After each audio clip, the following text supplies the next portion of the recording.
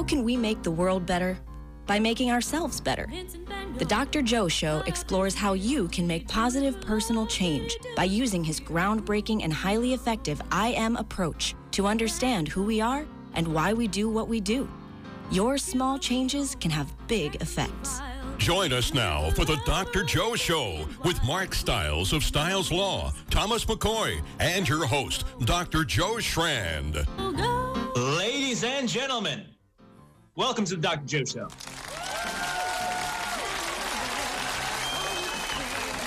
Very nice, Tom.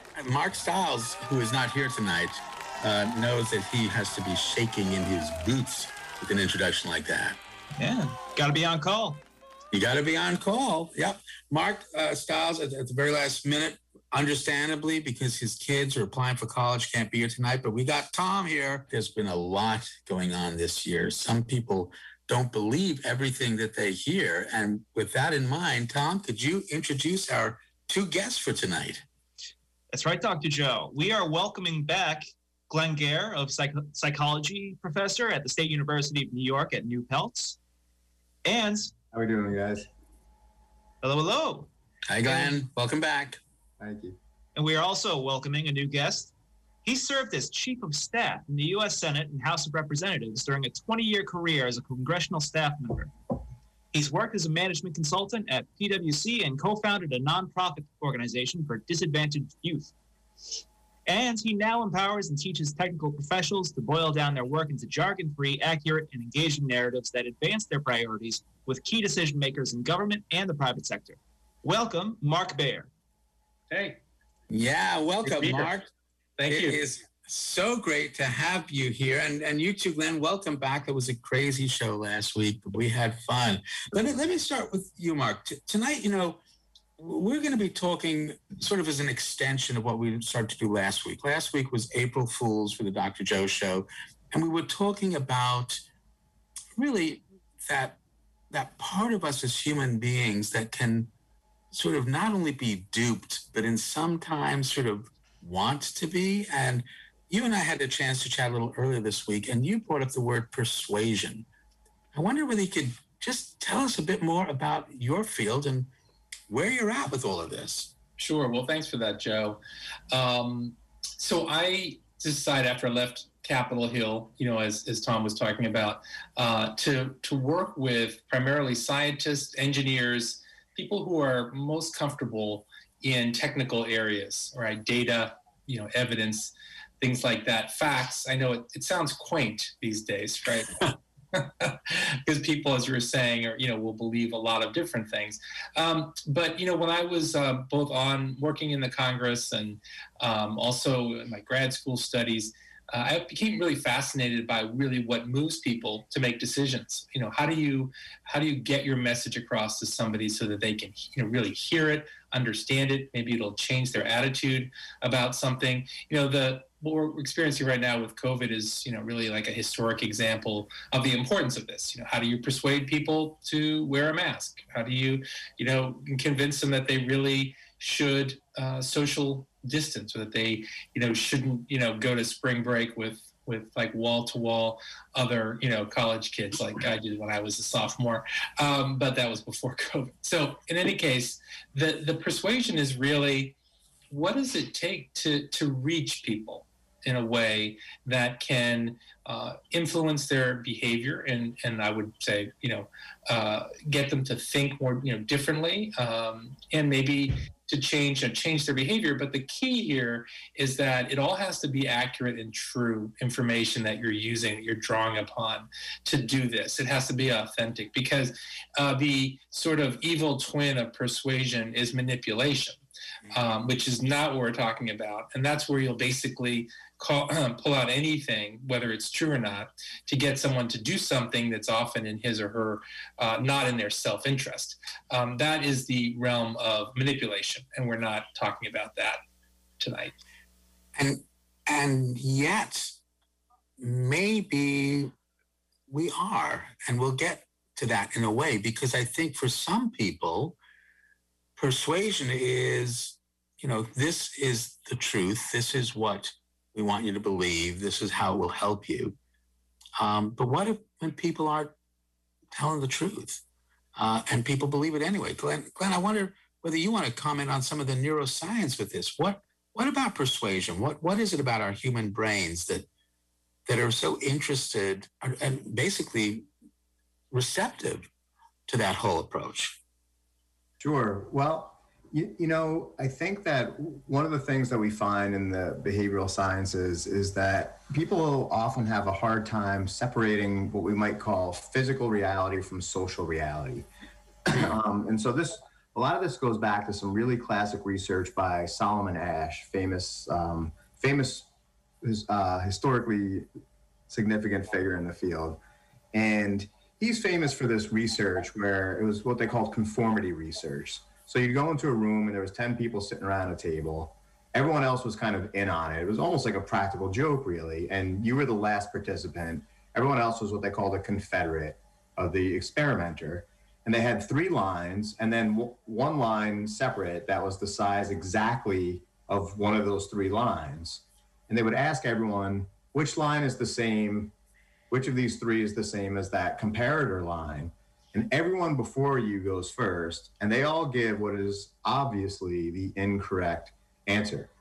And the percentage of people who conformed, even though they really said later, I didn't think it was right, was substantially higher than maybe anyone would have expected. And, you know, part of what's going on is that when there's a norm that is created by a group, created by others, you know, it kind of takes on its own reality. And sometimes it's hard for us to tease apart whether some social norm or social rule, which is really just flexible and just created by people, how different or similar that is to something like the sky is blue or the sun is a star or whatever, real physical facts are. And so I think that, there's a lot of ways in which we just have a very hard time separating out socially constructed reality versus the actual physical world. Mark, you're nodding your head, even though many of our radio audiences can't see that. What do you think about that? Has this been your experience as well? Yeah, well, I think what you're also really getting at there in such a great example is the emotional aspect of what drives people. It's not actually just data and facts and evidence that make people, decide to do one thing or another. Anyone who's ever bought a new car, is familiar with this or been in a situation where everyone is, doing something and then maybe they're going to conform or not, as that example pointed out. But the pull of emotion is so strong. And I think sometimes people, particularly those who are used to dealing in data and evidence as being not just primary, but almost like the only thing that's important, leave out this aspect of this emotional dimension to our decision making. So, maybe that person in the room wants to feel liked, wants to fit in. These are all feelings, those are sentiments. They're not, it's not based on data. The data shows X inches, right? And which one has as close to X as possible. That's the data aspect of it. But I think that what we've really seen, in kind of like in high definition 4K these last few years is the importance of emotion and the power of it to move people when the facts just don't line up. Emotion and facts. Yeah, this remarkable merger as human beings of wanting to be part of a group, even when sometimes it just can't be real. So I'm wondering, Mark, I want to come back to you for a moment. In terms of the work that you've been doing with scientists, because scientists are dealing with facts. I mean, this is data. Right. And yet somehow the way they communicate it isn't sometimes persuasive. So how do you help them with that? Yeah, no, it's a great question, Joe. And, I think it starts with understanding that data is necessary but not sufficient to persuade. And to think about it as a three-part, and again, I didn't make this up. This is from Aristotle, 2,000 plus years ago, right?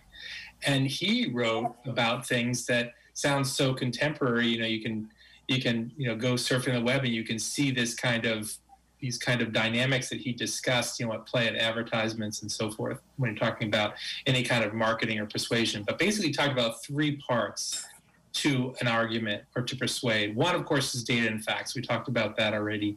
The other is the credibility of the speaker. Who's telling you this information? People put a lot of stock. They figure that into their decision making. Where am I getting this information from? Is it somebody that I trust or not? And then, the third aspect is this emotional aspect, and that. That is where the artistry sort of comes in. And one thing I'll just say about scientists, and this is what I talk to scientists about all the time when I have the chance to do talks and workshops and so forth, is the word scientist actually is relatively new in the sort of the timeline of etymology. I'm sort of a word nerd. I have to self-profess. 3 years of Latin, Framingham North High School. With Mrs. Faraday, who was fantastic as a teacher. So it was basically coined around the mid-1800s, 1820s, about 1820s. And it was a combination of the Latin scientia, where you get the science, that means knowledge for those who are interested. But the IST at the end that was, built into this word is meant to refer to artist.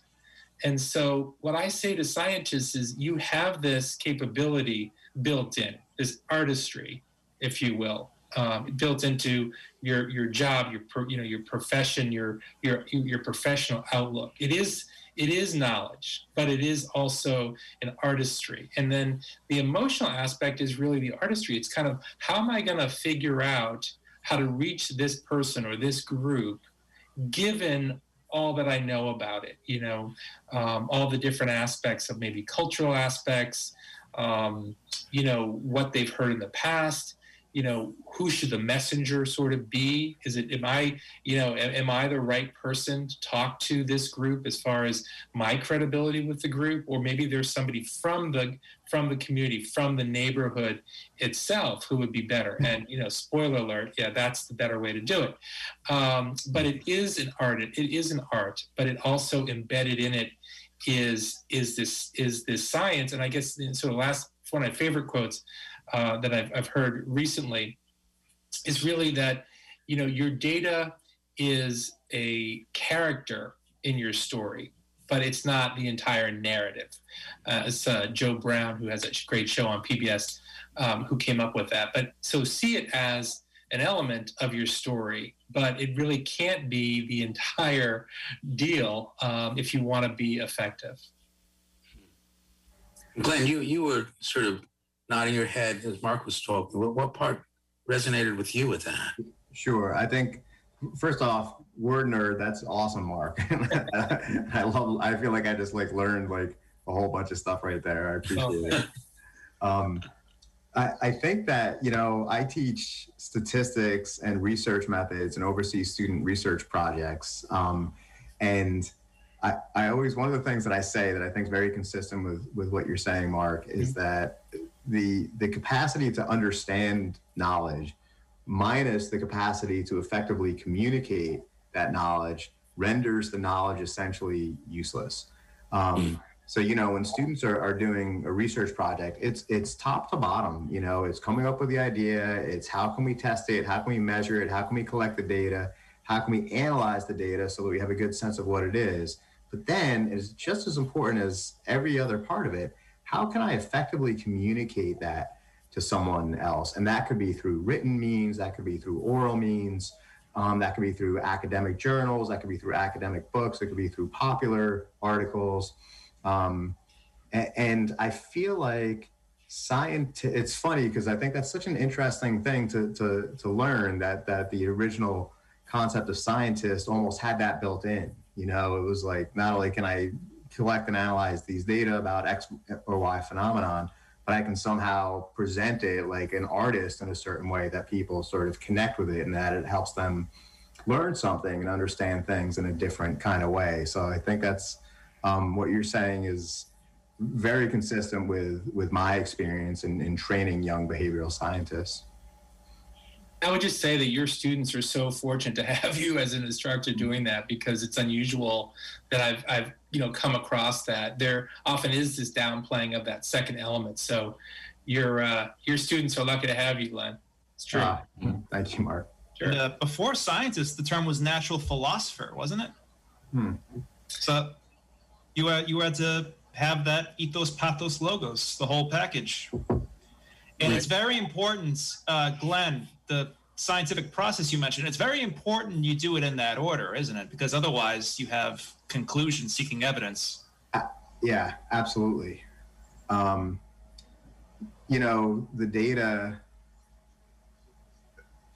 data need to be collected first, so really when you're coming up with conclusions, when you're speaking about what the data are, if you sort of have your conclusion first, and to be honest, this probably happens more than we wish were the case. If you have your conclusions first and then you do all your research and you're doing everything in your power to get to that conclusion, that's really poor science. You're not really letting the data tell the story. So it really does, just like you're saying, Tom, it has to be done in a certain order. The scientific process is how it is for a lot of good reasons. And I think you've articulated a really important one right there. And Glenn, if I just could real quick point out something that I just sort of learned from you as you're talking, is that the communication process to be effective is the exact opposite of what you just said. Because a lot of times when I'm working with scientists, they want to communicate the information about their discovery in a linear, logical way. And the problem is that nobody sticks around for the end of the movie. So I say, start at the finish line and then give some brief context. But I need to hear the punchline of the joke first. And it's hard for people, particularly ones who are trained, scientifically, to do that. But if you communicate it in the way that you conduct the science, you're not going to be able to accomplish your goal if it is to do as you're describing, as you're teaching your students to do. Yeah. So the data tells the story, but really you tell the story first and then present the data. Is that part of just the way our brain is designed? Is we are much more interested in the story first? Glenn, what do you think? I mean, is that who we are as storytellers? I mean, I picture us, as storytellers communicating something. Yeah, Joe, I think there's definitely something to it. I mean, we're a very narratively oriented ape, to put it that way. And I always tell my students, I said, no matter what you're writing, I don't care if it is a dissertation in biochemistry, I said, it should sing. This thing should be a story. You're convincing a reader, you're trying to convey information to a reader. And if it doesn't have the reader, right there understanding each step and how the next idea is related to the next, you're going to, it's so easy to lose the reader with scientific writing. So I feel like whatever you're writing, in a way that has a narrative capacity. I always tell my students, and it's funny because we now know her, I always say, don't write for me, write for my mom in Florida. And, what I mean by that is write for, a lay person in your world. You should be able to explain this in that particular way. Whatever it is that you're writing about, you should be able to do that. And I feel like students who really harness that, really just are much stronger writers and presenters overall. So, and I'd like to think that that's also what I try to do with my books is translate this hardcore science so that not only can people understand it, but they can apply it right away. I've always wondered, what good is a really great scientific discovery if you can't apply it in your everyday life? So that's part of what I really try to do and I strive for. Like I say, bringing the wet lab to the bedside. That's what I try to do. I actually said that to one of the kids who are in drugstore theater. I said, that's what drugstore theater is about. We're bringing the wet lab to the bedside. And she said, why would you want to bring a wet dog to a bedside? No, not that kind of lab. What about influencers? What about this new sort of person who can be online and, have millions and millions of viewers, and they may be 18 years old, 19 years old. And I'm not being ageist or something, but how do we build credibility? I mean, what is credibility? What is trust? How does somebody do that? Mark, I'm going to hand that over to you first. Yeah, just a couple of thoughts about that. I mean, one, and this, I just actually read about this today. But one, I sort of see two elements to the power that these influencers have. One is this aspirational thing. Like, I think people realize now that those Instagram posts, actually those photos have been elaborately staged and subjected to some significant post-production work before they're posted, right? And they say, well, so they're not, so maybe some I'm sure there's a sizable segment that doesn't really think about that, and they look at it and think, either I'd like to be that, or I'd like to be that, and there's no chance that I ever would be able to be like that. And so that's sort of the double-edged side, I guess, in that way of thinking. But my other is the authenticity aspect of it. And I think a lot of power, as far as persuasive power, comes from authenticity and credibility. And it was funny, the thing that I was just referring to about seeing, recently, like yesterday or today, apparently somebody posted these unretouched kind of candid photos of one of the Kardashians. I think, I'm not a Kardashian expert, but for some reason I think it was Khloe Kardashian. I'm not even sure where she fits in the Kardashian hierarchy. But in any case, these things get posted. And like, surprise, she doesn't look the same as she does in the official pictures, right? And so the reflex of the Kardashian operation, PR machine, was to get these things pulled down right away and start sending out like cease and desist letters for these. And so there's a way of thinking, okay, that was, of course, their images, their ability and their right to control them. But there was also this segment online that was saying, like, I love these pictures. They're authentic. This woman just had a baby, I guess, and they were saying, like, she's out there, she's being herself, she looks great, she looks happy, and they preferred those pictures to the ones that were significantly retouched. And so I think with these influencers, some of them realize, and will kind of try to have it both ways. They'll do their regular studio shots, and then every once in a while they'll be like, okay, here's me without makeup, like, at 3 p.m, like watching Netflix, and people, they get tons of likes, on both of those things, because I think authenticity and credibility is something that we really look for generally in life, because we want to know, like, if this person's telling me something that's actual or in my interest or not, maybe. Tom, you seem to be aware of this. Oh, sure. I know about the Khloe Kardashian thing just from a quick Twitter scan. It was one of the trending topics, but I'm not so concerned about like the teenage influencers who are trying to get money as the influencers who are getting money from a handful of people trying to sway hearts and minds. There's this book called Dark Money by Jane Meyer about the Koch brothers and how they fund think tanks that flow to influencers all over the internet. Like the big ones would be like Jordan Peterson, Steven Crowder, Ben Shapiro, and Dennis Prager. And they have huge online followings. I mean, that brings, it is a remarkable time that we live in.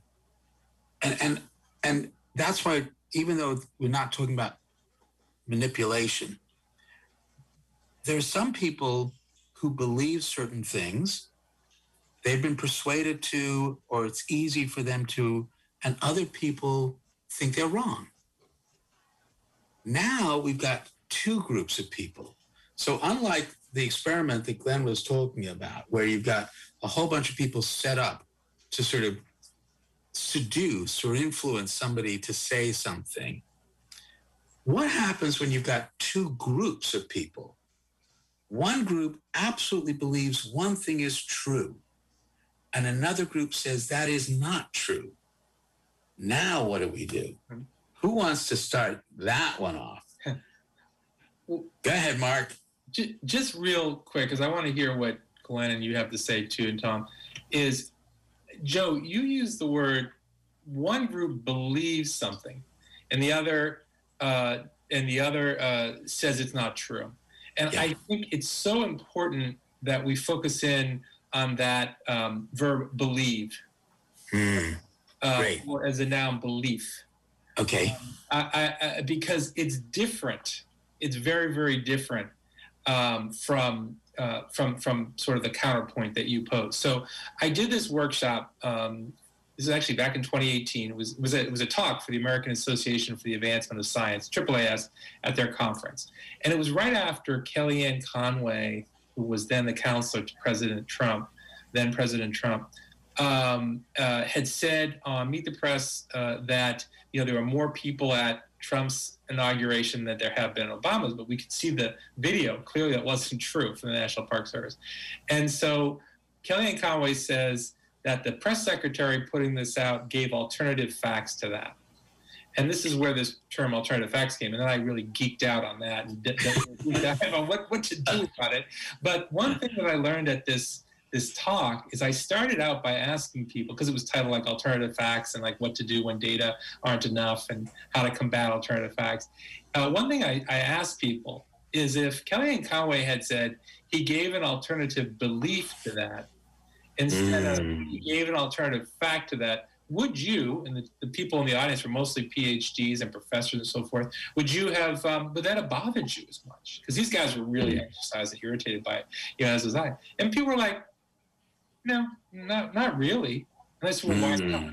And so this distinction is so important, because if you recognize these falsehoods, these lies, for what they are, which is beliefs, then the question is, well, what is a belief? And when I talked about this, I said, well, we're talking about something that is an emotional reaction that could be colored by your community values, sort of thinking about the example that Glenn gave. Sometimes your faith, your personal experience, anecdote, people in your family have always done it this way. These are things that are all tied to emotion. And so when you try to think about what to do about it, which was your question, Joe, it starts with an understanding that you're dealing with beliefs, not facts. You're dealing with emotions, not logic. And that takes you down a different path when you're trying to figure out what to do about it. That's a wonderful distinction. Thank you. Good thing you're a word nerd. I think it's great. Because yes, absolutely. The words matter so much. What about that, Glenn? Because we're sort of talking about the difference between the limbic system and the prefrontal cortex, between an emotion and belief and something that's rational and factual. Where do we go? Yeah, I think that Mark actually articulated that, all that really in a super compelling and interesting way. One of the problems with human psychology and human social interactions is we often don't realize, like, we can step back and we can say that we know that there's emotional parts of the brain that are very separated in a lot of ways from cognitive prefrontal cortex kind of parts of the brains. We know that there's logic processes and there's emotion-based processes, but individuals don't necessarily know that or feel that. Like, in other words, if I feel something's totally wrong, I might see that thing as just as wrong as saying 2 + 2 is 5. In other words, our minds aren't really good at saying, oh, that's my limbic system talking now. We don't really, it's very hard to understand that within our own minds.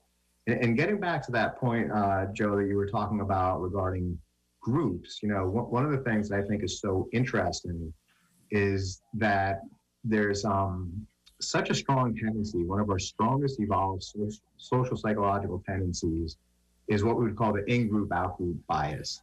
And this is something that has been documented for decades now in lots of different ways. Simply, it's them and us thinking. It's a tendency for people that I define as who are in my in-group, and that could be defined as someone who's in my religious group, that is someone who's from my hometown, that could be someone who's on my baseball team. It could be, I'm a Mets fan, you're a Mets fan. There's like so many ways we define people as being in their group versus out of their group. But there's such a strong tendency toward what we call in-group favoritism. And there's this idea that we have the right reality.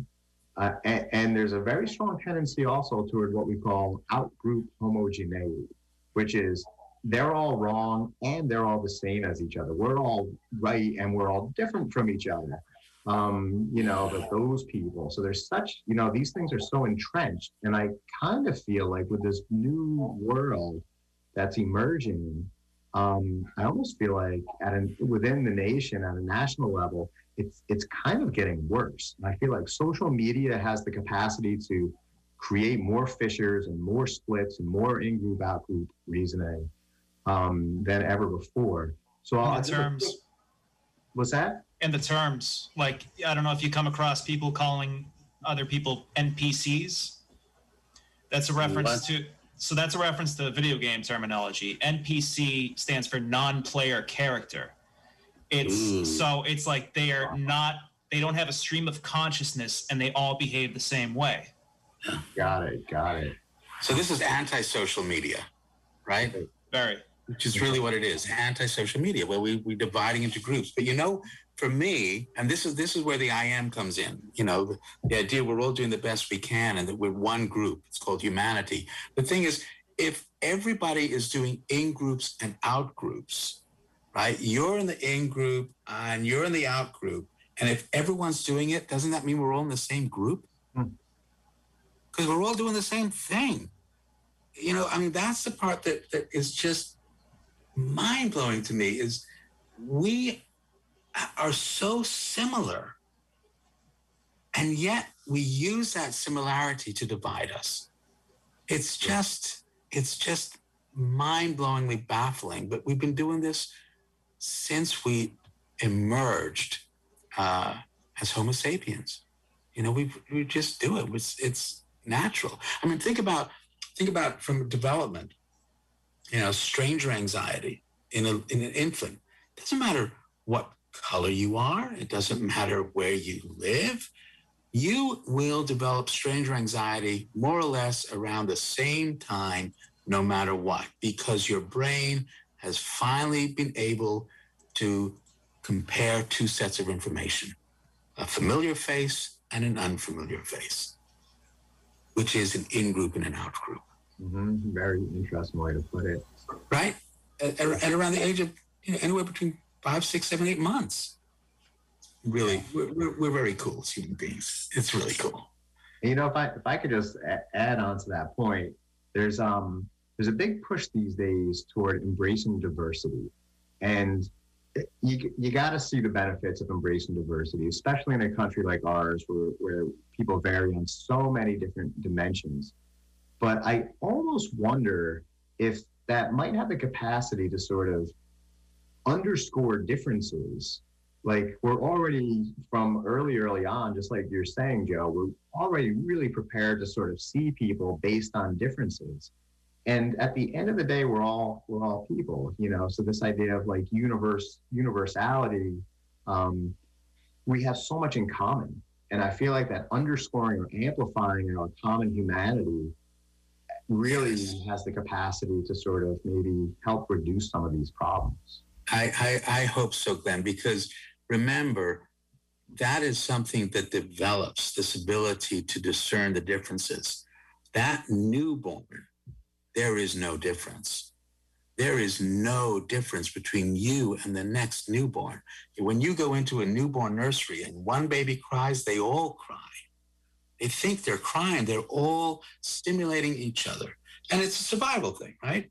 I want to cry right now because if there's another predator coming, I'm going to cry. No, I'm going to cry. I'm going to cry.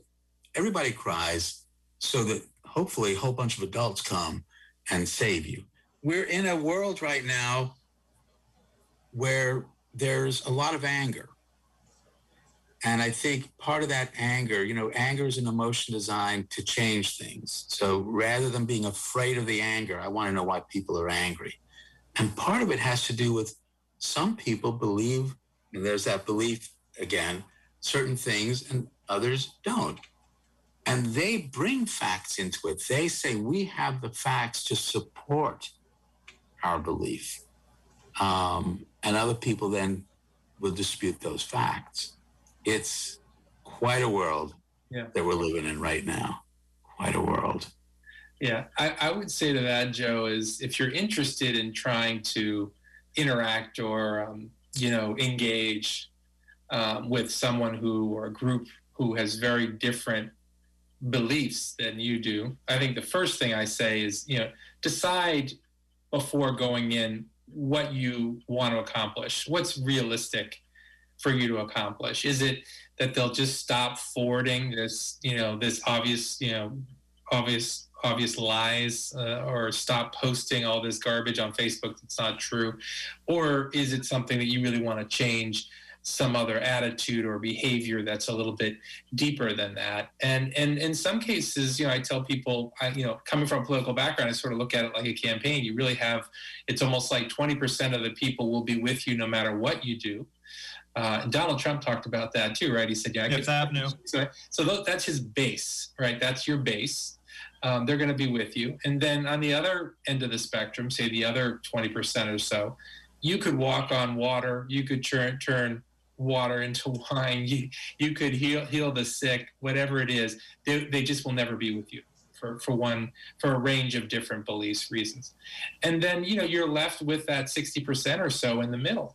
The persuadables. And so I call, people on the, you get your lost causes, so to speak. And then on the other side, it's, you want to really focus on those persuadables, not pay too much attention to either side.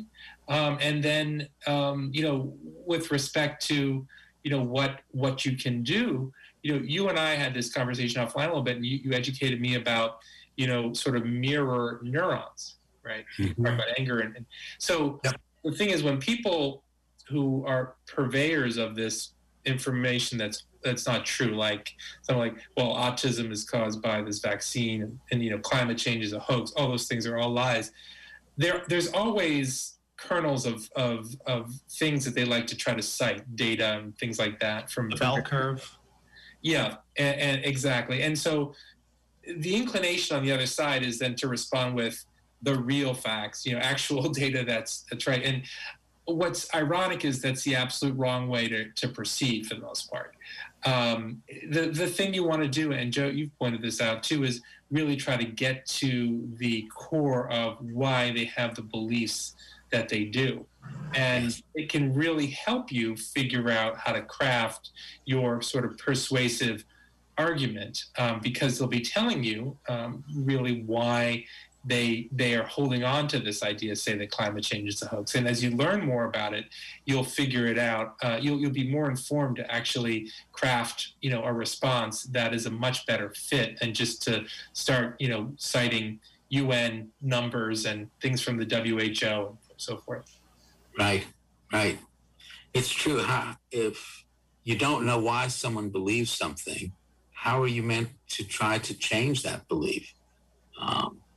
And the only way that you're going to find out is by having a conversation.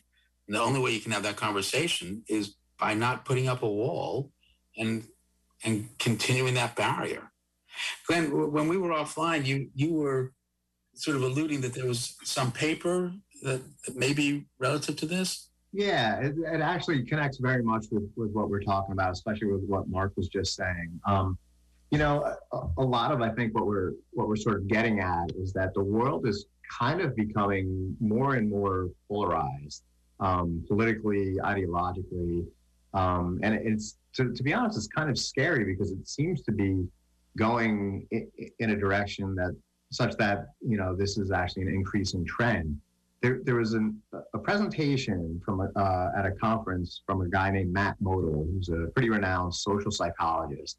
And I'll just describe his results that speak to this briefly, which is he showed these maybe 6 maps of the United States, and they each had to do with presidential election results starting at 2000, 2004, 2008. And the maps had 3 colors, and the colors represented counties. So each county was either white, meaning that the winner of the presidential election was within 20 points in that county, or red, meaning one candidate, the Republican candidate, won by more than 20 points, or blue, meaning the Democratic candidate won by more than 20 points. And in 2000, there was more white than there was red or blue, which means that there were the most likely thing you would find in any random county would be a toss-up. In 2004, it became more red and more blue and less white. And every single year, especially in 2016, which was the final year for which he had data, there was very little white in the country. There was deep red and there was deep blue. And this kind of speaks to the world, how our political world and our social world is sort of evolving right now. You know, so if we're talking about sort of trying to convince other people or persuade other people X, Y, or Z, it's becoming, I think, for a variety of reasons, it's becoming more and more difficult. And so I think that's the animal that we're dealing with. How are we going to address that? Go ahead, Mark. Well, what Glenn said, absolutely agree with that. It does seem like things are going in the wrong direction. I think for this one, I sort of would put on kind of my attitude is more of the approach is more of the political policy kind of look at this. And so, one thing that's been happening is increasingly, these districts, these congressional districts, say, that also feed into the presidential, really are being fashioned in a way to be homogeneous. And so you have a situation. So every 10 years, we've got the census that happens. Constitution says we have to do it. And then the state legislatures go about reapportioning the number and the shape of districts, congressional districts, to comport with a population change. So, we can only have 435 members of the U.S. House of Representatives right now, but each state will get, depending on census results, could see their number of representatives go up or down, meaning the districts in those states need to be reshaped or redistricted every 10 years. And what's happening is that the policymakers who are in charge of those maps are applying a partisan lens to it. And the Justice Department, which has the responsibility for kind of reviewing the maps, and there is always the courts, because people can sue, to say basically you've just drawn a map that doesn't meet the standards that are laid out. Like you can't have a map that looks essentially like a Godzilla monster, right? And the only reason you're doing that shape is because you want to get as many of one party as possible in that district. So it's as easy as possible for a member of that party to get elected. But that enforcement's gotten very lax, and we're ending up with these crazily drawn districts that, well, I should say not crazy, they're very deliberately drawn in a way to reinforce homogeneity. And that has all sorts of really bad consequences all the way down the line. And that's a whole nother show we may want to have you guys come back for. So we've got just a couple of minutes left, so I'm going to ask you guys this. The IM has 2 truths. The first truth, small changes can have big effects. Glenn, what kind of small change can you recommend to our listeners when it comes to persuasion? And then I'm going to ask you that, Mark, as well. As cliche as it might sound, open-mindedness is just absolutely critical. Trying to cultivate open-mindedness in those around you as well as in yourself. Someone might try to convince you of something that is completely inconsistent with what you believe, and you might end up walking away not believing it still, but there's a certain amount of respect and civility in having just open-mindedness and communicating with others. Mark, what do you think? Small changes. Yeah, I love it. I would just say something that I try to get myself to do more of. And that is, next time somebody says something, ask them, why do you think that is? And ask it in a genuine way. You know, why do you think that is? And they'll say something, and then you might follow up with, oh, that's interesting. What about, or why, you know, it could lead you down a path of better understanding. So just try to ask more frequently, you know, why do you think that is? I love it. And you know, you control no one, you influence everyone. You've got 15 seconds, Mark. What kind of influence do you want to be on people? I guess I want people to be more empathetic and kinder to each other. Glenn? I totally agree with that. And I think that if people can believe in themselves and in their capacity to make positive change, that would be a great thing. Great. Folks, thank you so much for an incredible discussion. Tom, we'll see you here next week. Ben, thanks here in the studio, and all our WATD folks. We'll see you next week, The Dr. Joe Show.